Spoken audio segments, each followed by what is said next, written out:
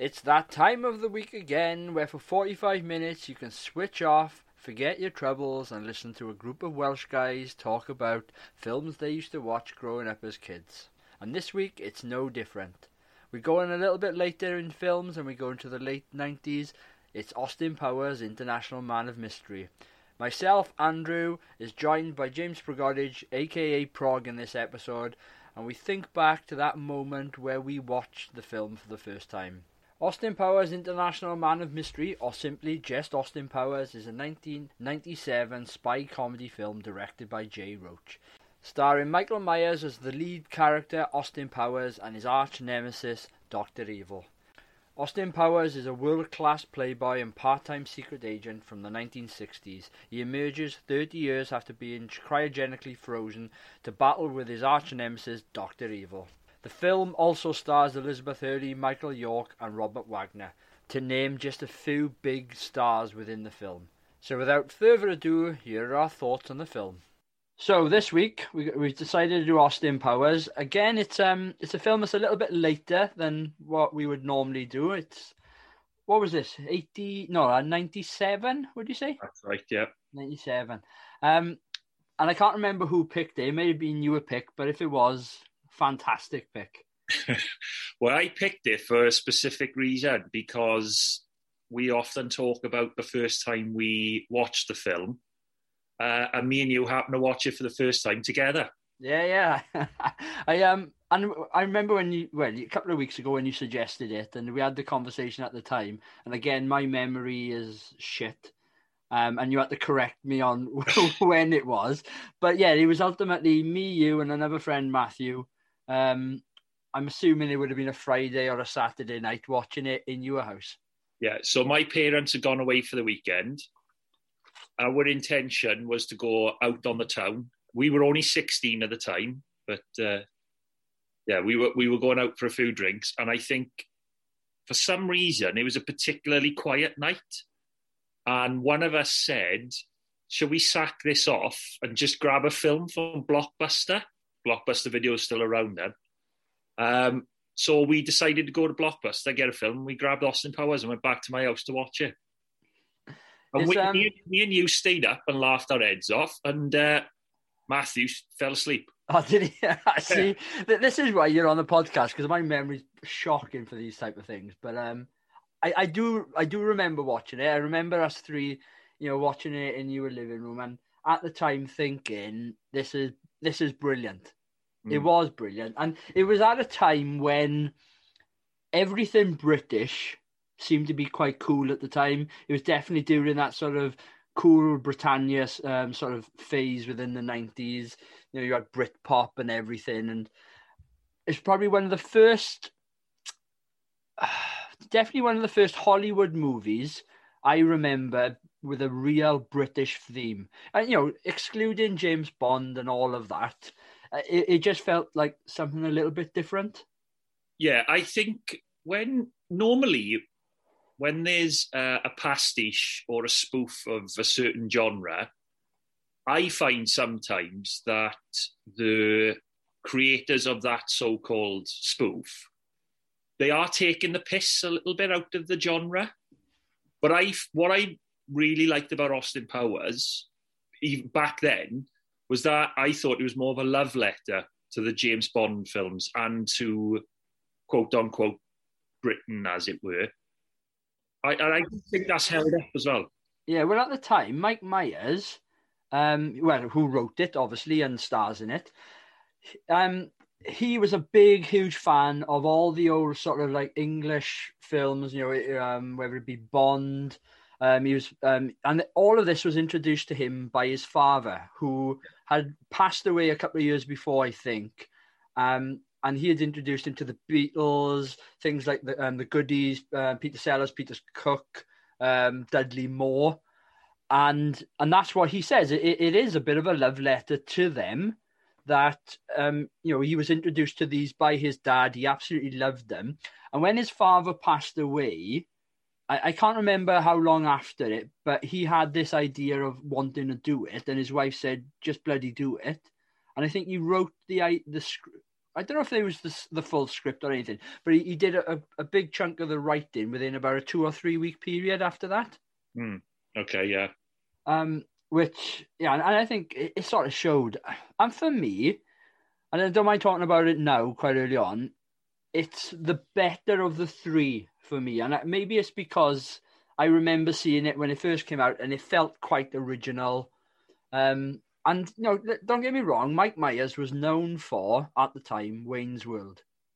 Probably another big film and one that we should probably do at some point. But I would say, for me, this is bigger than Wayne's World, for me, personally. I think it's proved to be more successful than Wayne's World because he's gone on to make 3 films in total. It's interesting you said that you think this is the better of the 3 films, considering we watched number 2 about 50 times in 1 year doing university. Maybe it's because it's been diluted too much. But maybe I need to revisit number 2 as well, though. I'm sure we'll do that at some point. Yeah. I kept thinking, right? Do you know the scene with Will Ferrell? Yeah. And he gets obviously put into the fire, whatever, and you hear him obviously supposedly dying. I was then expecting the scene for him to come where he's in the Jaguar. Yeah. And but that's in number 2, and straight away I was thinking, actually, I'm probably getting quite a lot of this mixed up within the first 2. Yeah, the first 2 are quite similar, I think. I think they follow a set pattern of events, or the plot is, to say it differently, the plot is very similar. But I prefer number 2, but I still think number 1 is a good comedy. Oh, it is brilliant. I tell you why, right? And I'll go into... This is my favourite aspect of the film. And you know me, I'm not a huge, I suppose, comedy fan where I'll go back and I'll watch them again and again, because I have this idea that comedy is quite of a period and it can be quite dated at times, right? And this film, there are gags in it which are dated, but there's a lot of gags in it that still hold well today. And the gags come quite quickly. There's not many and we talk about sort of like dull periods or down periods. There's not many, I don't think, within this film. It's the flow of the film is quite good, I personally think, anyway. Yeah, I did find some sections of it dragged, but only because I wasn't finding the comedy funny at those particular moments. And I think that's just something that happens in any comedy that you're rewatching. Especially when you know what's coming. Yeah. I mean, we've spoken about this when we did Spaceballs. I'm sure, it sounds like at the moment that we both have the same opinion of this film, and that it differs a lot from our rewatching of Spaceballs. But you're going to get it in any comedy. Unfortunately, once you've watched a comedy once, you know what's coming more or less. So the jokes don't land as hard. But I do think that's when you can tell when a comedy is really good, if you rewatch it and you're still laughing a lot or finding things funny.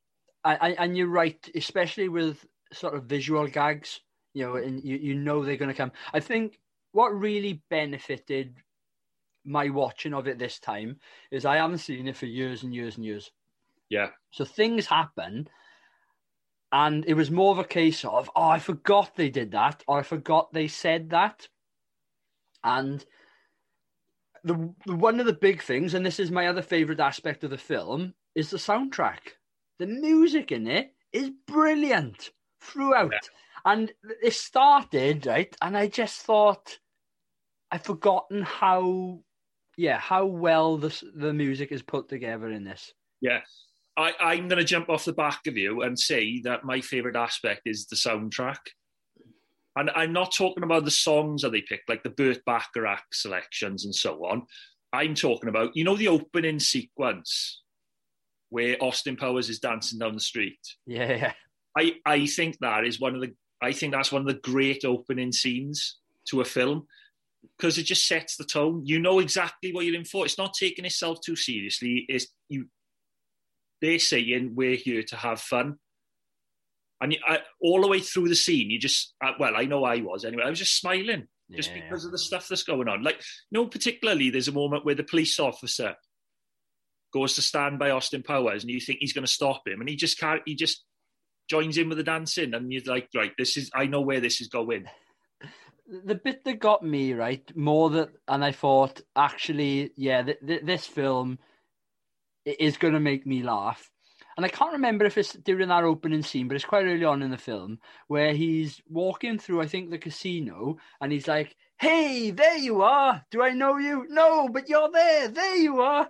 And I just remember, again, us sort of spouting those sort of lines when we were younger and just enjoying it. And that's what this film is definitely about, is just enjoying that aspect of it. I think it's got another element that lends itself to rewatchability as well, or certainly being remembered by fans of comedy, is that there's a lot of dialogue that you will repeat with your mates. Yeah, I get that. And that's why we love sort of 80s films. Yeah. It's definitely for those one-liners. But I think this lends itself well to that sort of aspect, but does it very, very well. Oh, God, yeah. So with regards to the favourite aspect, is there anything else apart from the music? Oh, well, I mean, it'd be remiss not to talk about Mike Myers. I mean, he's obviously a very talented comedy actor, and turns out he's a very good creator of characters as well. I know there's a bit of hoopla about where Dr. Evil came from. I think his partner in Wayne's World, Dana Carvey, says that he stole him, didn't he, from him? Well, it's certainly the voice anyway. But I mean, well, it's not just the voice; it's the pinky. Ah, okay, right. So I actually watched an interview recently about it when he was on the Howard Stern show, and Howard asked him about this, and he said, "Look, yes, at the time, I was annoyed that I felt Mike Myers stole my impression of Lorne Michaels, who is the guy behind Saturday Night Live." Yeah.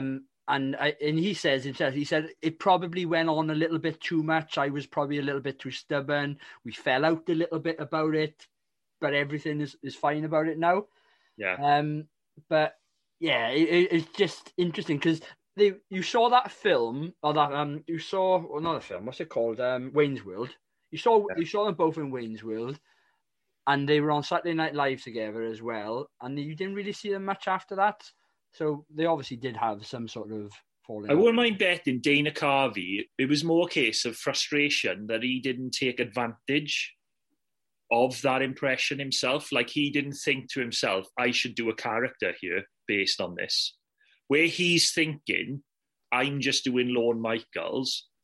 Mike Myers, who coincidentally didn't actually want to play Dr. Evil at the start, when he's playing Dr. Evil, he's probably like, he's riffing, so he's probably thinking, I'm going to do this.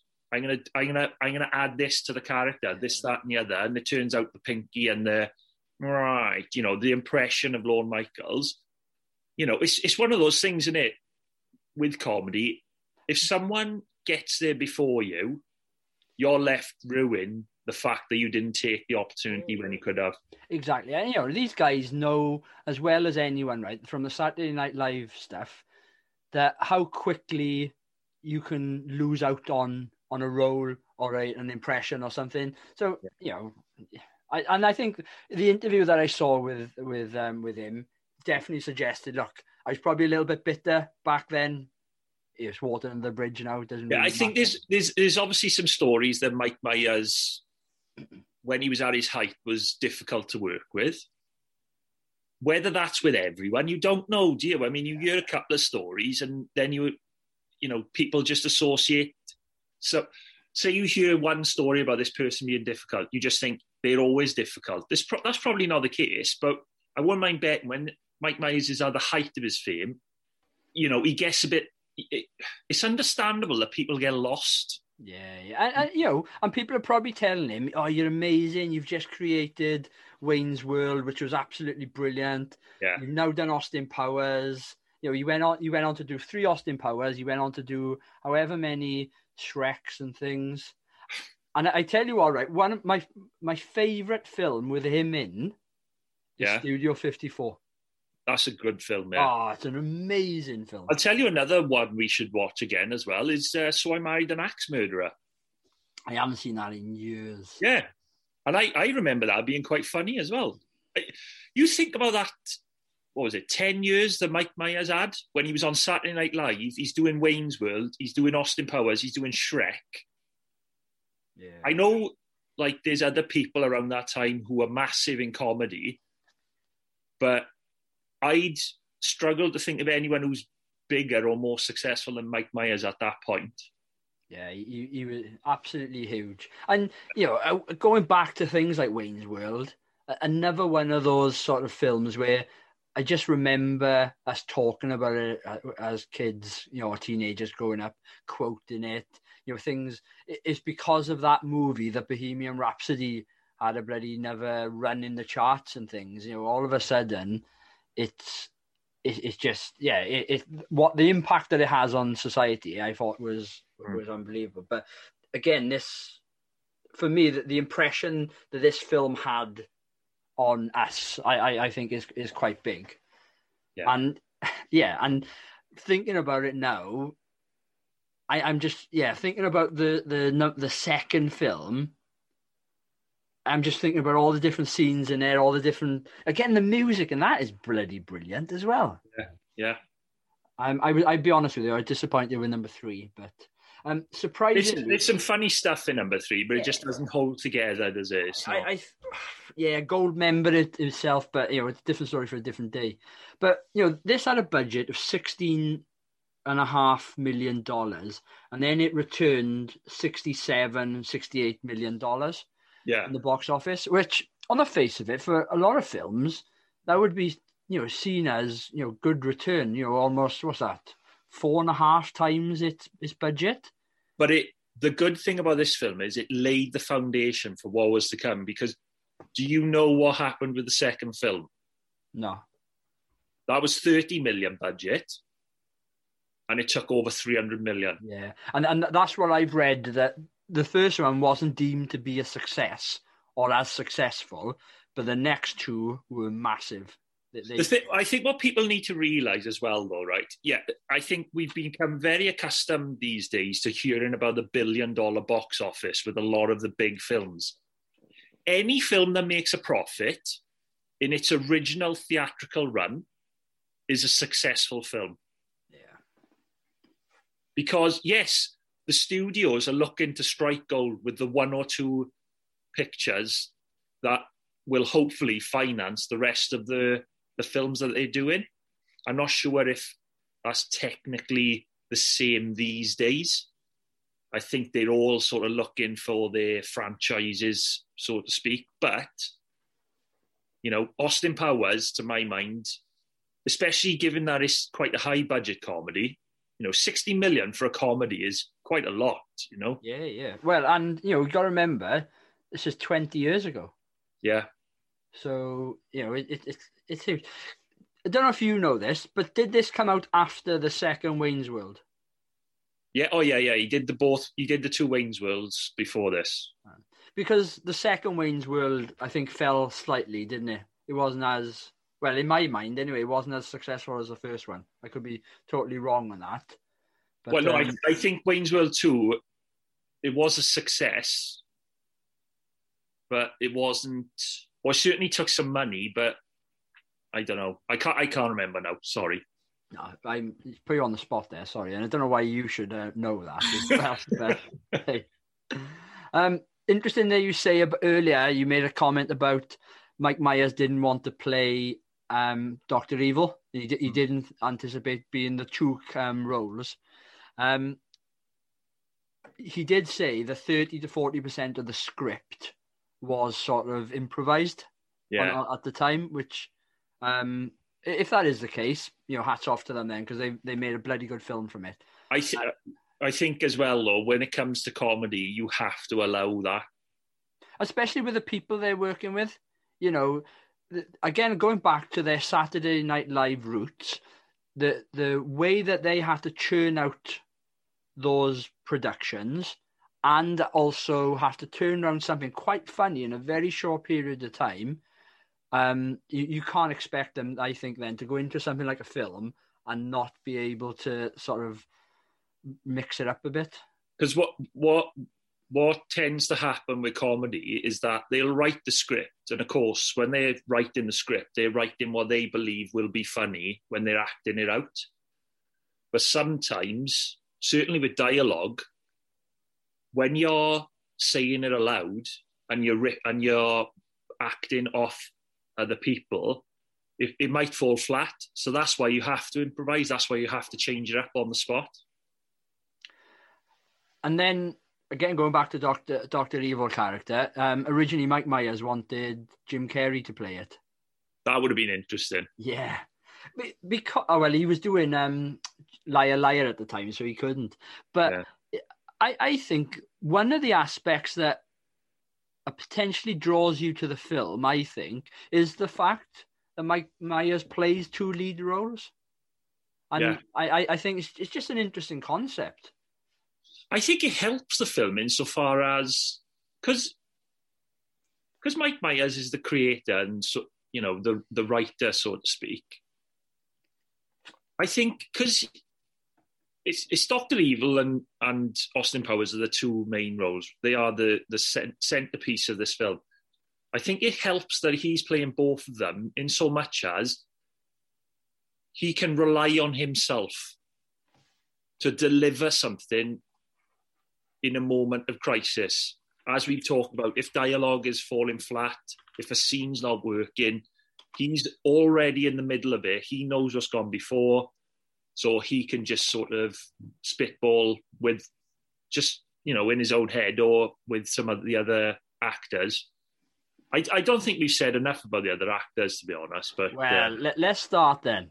Elizabeth Hurley, because I remember watching this as a young boy thinking, oh my God, she's beautiful. But might be one of the best looking women ever.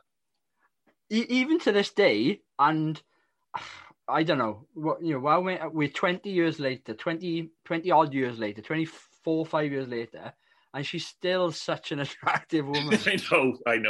I know we should be talking about her acting skills, but when someone is that beautiful, you can't help but comment on it. And it's not like we're going to go un-PC here and start saying other stuff. But yeah, I'm just flat out going to say she is beautiful, absolutely beautiful. She's actually really good in this as well. So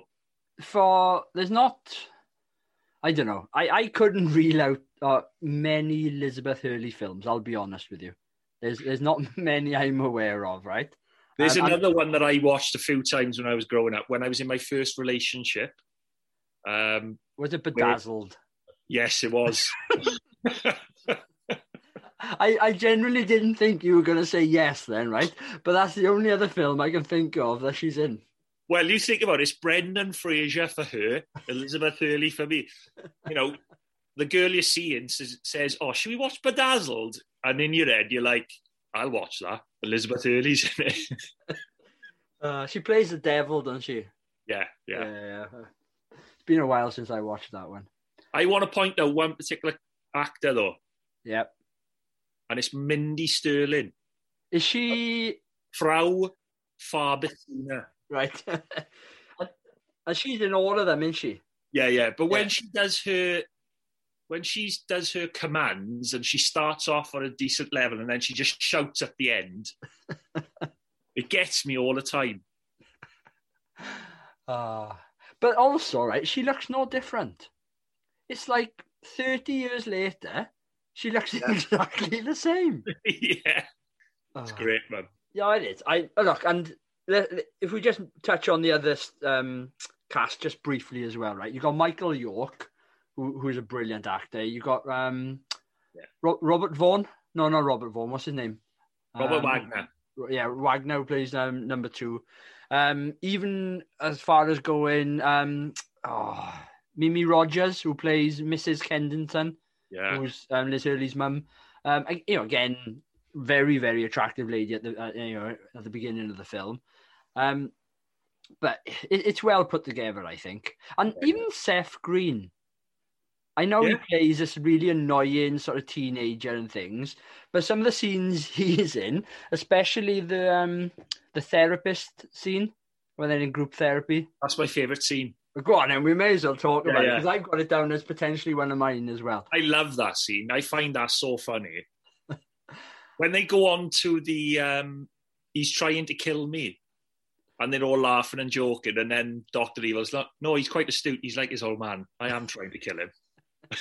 And then Dr. Evil has that monologue about his upbringing. It's brilliant, absolutely brilliant. And when they literally just ask him, don't they, something like, well, tell us your thoughts, or tell us about you, about whatever. And he just spouts for the next 3 or 4 minutes. It's brilliant. When he's talking about shaved scrotums being breathtaking, I think it's more his delivery though, because he's doing it in the Dr. Evil voice. Well, obviously the dialogue itself is good, but I think the delivery as Dr. Evil makes it even better. But... And I'll hold my hands up here, right? I didn't realise, and I probably did realise, but I've forgotten. The therapist is Carrie Fisher. Yeah. How did that sort of slip me by, or how did I forget that? She does. Well, I forgot it before we were rewatching it. Oh, while we're on about sort of like, people like our characters, whatever. Again, doing my research, I didn't realise, but Demi Moore is an executive producer on this, and not just this film, but all 3 Austin Powers films. I didn't know that either until I rewatched it today. And again, only because it came up on the opening credits, I think it was. Yeah. So on that scene as well, it's one of my favourites. It's probably right up there. But I had so many options to pick, and sometimes I couldn't pick a scene. It was more about the gag involved. So the one thing when I was younger, I used to like really crack me up was This Is Me in a Nutshell. That one. Yeah. I used to think that was absolutely brilliant. I love the fact when he goes, ladies and gentlemen, Mr. Burt Bacharach. But I think I prefer the one in number 2 better, when he goes, ladies and gentlemen, Mr. Burt Bacharach and Mr. Elvis Costello, or the other way around. Yeah. That's good, yeah. And that scene, I think, is better in number 2 than it is in number 1. The call to the wife of the henchman, I quite like that scene as well, where the henchman's just been run over by a steamroller, and then she gets called, and then she has to explain to her son, who's the guy's stepson, that he's not coming home. Yeah. That's good, that, yeah. The fact that he's like, no, for about 10 minutes as he's coming towards him. I mean, if we're talking about little comedy moments, then I also want to point out the 50-point turn that he does in the little cart. And that, right, every now and again, I'll pull that gif out, and I'll send it to various people on WhatsApp or whatever. But it's simple humour, but so effective, so effective. But ultimately, my favourite scene is the fembot scene. Oh, I'm glad you chose that one, because I wanted to talk about that as well. The dancing is shocking. How does that work? Like, the music is brilliant. Yeah. And from a comedy point of view, it's everything that shouldn't be sexy, but it just makes you laugh out loud. And the best thing about that scene for me, anyway, is the fact that he's like vaporized all the fembots. He's still dancing though, and then Elizabeth Hurley runs past, and she does like a double take, doesn't she? Yeah, it's almost like he's so in the zone that he doesn't realise that he's just destroyed all the fembots. Yeah, the song is "I Touch Myself," isn't it? Brilliant song, absolutely brilliant song. I want to bring up one more thing. Oh, sorry, are you going to carry on with that scene? No. Just want to bring up one more thing, and I still say it to this day: Austin Powers piss. Evacuation come. Do you know when you go for a pee and it's like you're so long having a pee? I automatically in my head think this is an Austin Powers pee. Yeah. Or if I happen to overhear someone in the toilet, or say you're standing next to someone in the urinals in a pub or something, and they're going for ages, and you're like registering it, you're like, that's an Austin Powers piss. It is strange how those little things just like fall into like normal culture, whatever. I have got one more honourable mention. I just checked my notes, and it's the scene with Christian Slater. Okay. Yeah. And it's not because it's it's an amazing scene. I think one, it's Christian Slater, and all of a sudden he just appears out of nowhere, and some people might not actually get this because it was a UK only scene and it was a deleted scene for the rest of the world. Supposedly, I don't think this is true. But it's a scene where he says, "Oh, go across the road and get me some orange sherbet." And again, it was just one of those things that I would quote, when we were 16, 17, 18 or whatever. And then if we go on to gags, right? And I won't mention any, much more, right? But there's the running gag throughout that he's obviously from he's from 1967, so he knows the 60s very well. He's in the future, he's outdated, blah, blah, blah. And he does the line where he says, "I can't believe Liberace was gay. Women loved that man." Yeah. And I don't remember that being in there, or I probably didn't appreciate that when I was 17, probably because I, at the time, probably didn't know who Liberace was. Yeah. But there was a couple of those gags that I probably got now more as an adult than a teenager. Let's put it that way. When he's watching the moon landing, though, and he's like, he's like putting his hands up, like, what? All right, look, we've probably waxed lyrical about the good things. What about the bad things for you? I don't like that he gets together with Elizabeth Hurley. Yes, and also right, because I totally forgot about this. Totally forgot. And the film ended, and I was just like, whoa, what's going on here? You got married?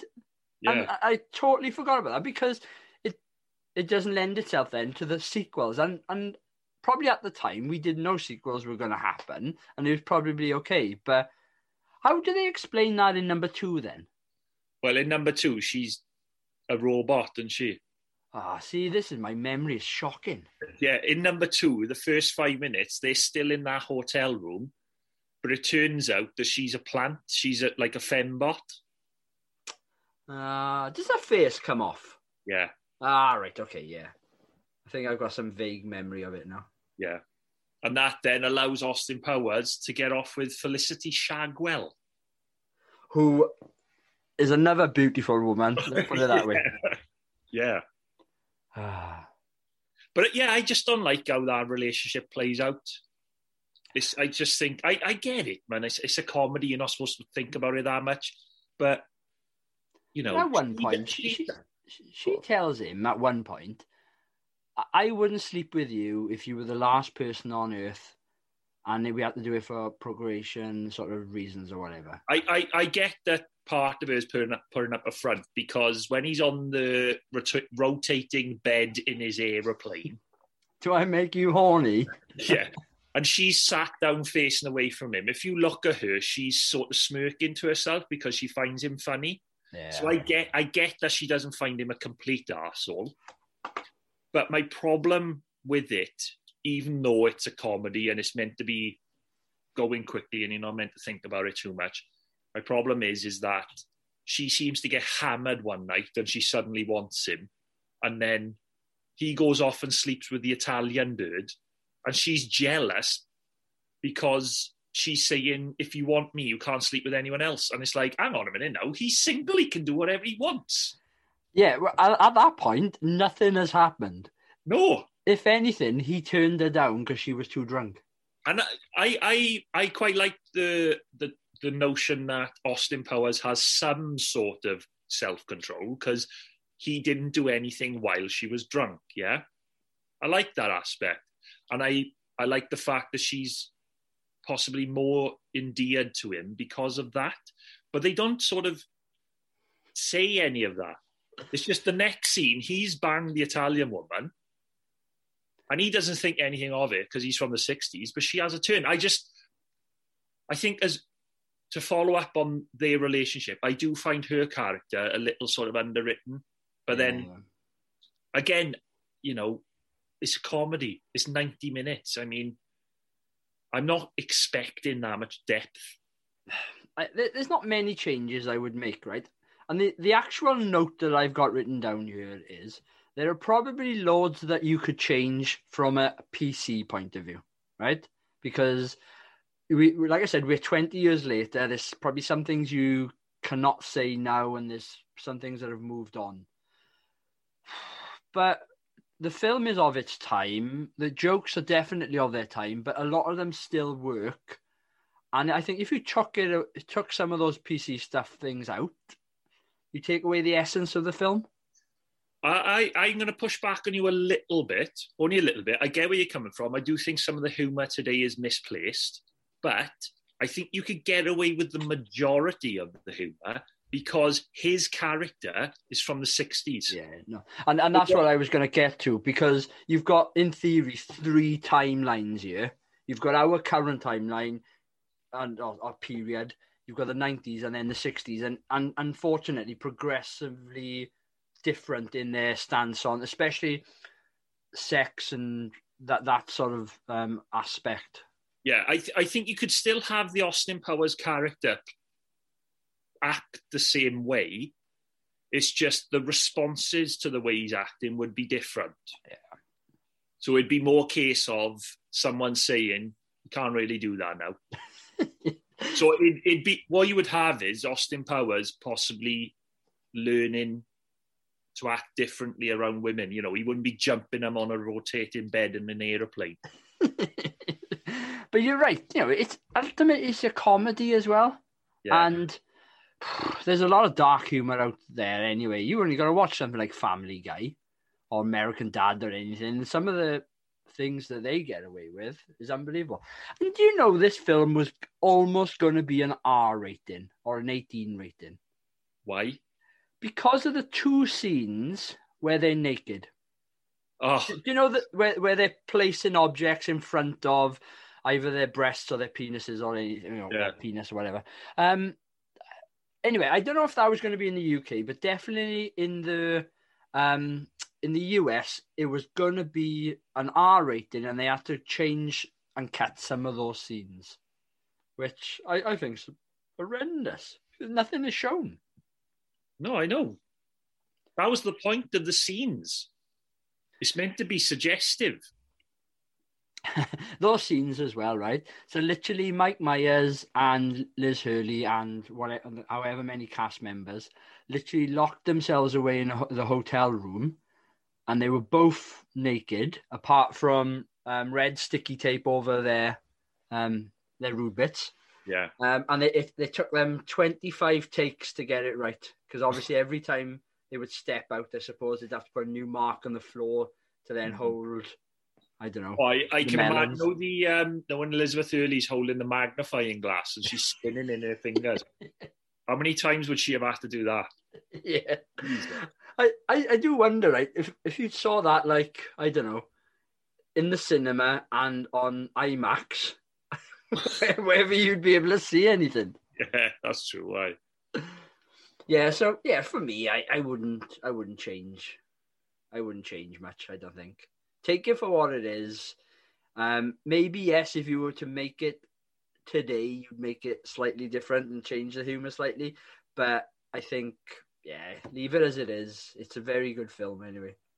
Yeah, I think when you go too deep into the politics or the PC nature of films back in the day, I think you're just opening up a can of worms, and I think you just got to take them for what they are, unfortunately, for good and bad. Yeah. The one thing I didn't realise, so do you know the scene with Dr. Evil and he's saying the things that he would do to the world? And they were like, oh, you can't do that, that's already happened. Right. And one of them was that he would blackmail the royal family to saying that Prince Charles had an affair. Yeah. 5 days before the theatrical release of this film, Princess Diana died. Really? So they took out that scene, or that element of the scene. I think the scene was still in there, for the theatrical release, and they put it back in for the DVD release, or the video release, or whatever. Are we talking just in the UK? Yes, in the UK, because this came out in September, beginning of September 97. Yeah, because it came out early in America, didn't it? Yeah, but so it for the theatrical release, it was taken out, but then restored in time for the home video release. Okay. Which interesting. Pub quiz knowledge, I think. Yeah. I was just about to go on to recommend, but there's one other thing, and this is my shocking memory again. I didn't realise Rob Lowe was in this film, because he's in the second and third one as number 2, but a younger version. Yeah. But he's in this film on a bachelor party. Yeah, but it's a deleted scene, isn't it? Well, the version that I saw, it wasn't a deleted scene, but I had never seen that scene before. I'm pretty sure I hadn't. Yeah, I don't think in the original UK version, Rob Lowe was in the film. And I do like that they've got that sort of like cameo from, relatively well-known people. Christian Slater, Carrie Fisher, Rob Lowe. Tom Arnold as the Texan in the toilet. Yeah. Who does number 2 work for? All right, then. Would you recommend it? Yeah, ultimately I would. Yeah, but part of me does think it's of its time. And we come back to this all the time, don't we? And I think it's just comedy. It's the genre. Yeah. I think they probably work very well at the time, but I think I still would recommend it to. I don't know. Would I sit down with my kids and watch it? No, because they're too young. I think the difference between this and something like Spaceballs, which we've done before, is that Spaceballs was very reference heavy to things that were going on at the time. Yeah. I think Austin Powers, while it does have some references to current events or events that were going on in the 90s, a lot of it is character-driven or dialogue-driven comedy. So I think that's why I don't think it's aged as badly as other comedies or certain comedies, but I still do think it's dated somewhat. Yeah, it'd be interesting if we ever do a comedy, and I mean a comedy like this, not like a rom-com or any a more light-hearted one. I mean one with actual gags in it. Whether we'll actually find one which we think hasn't dated and is 20 or 30 years later. Oh, well, I know one right now that I still find hilarious, and that's Team America. See, I never liked it to begin with. Okay, fair enough. But I get that as well.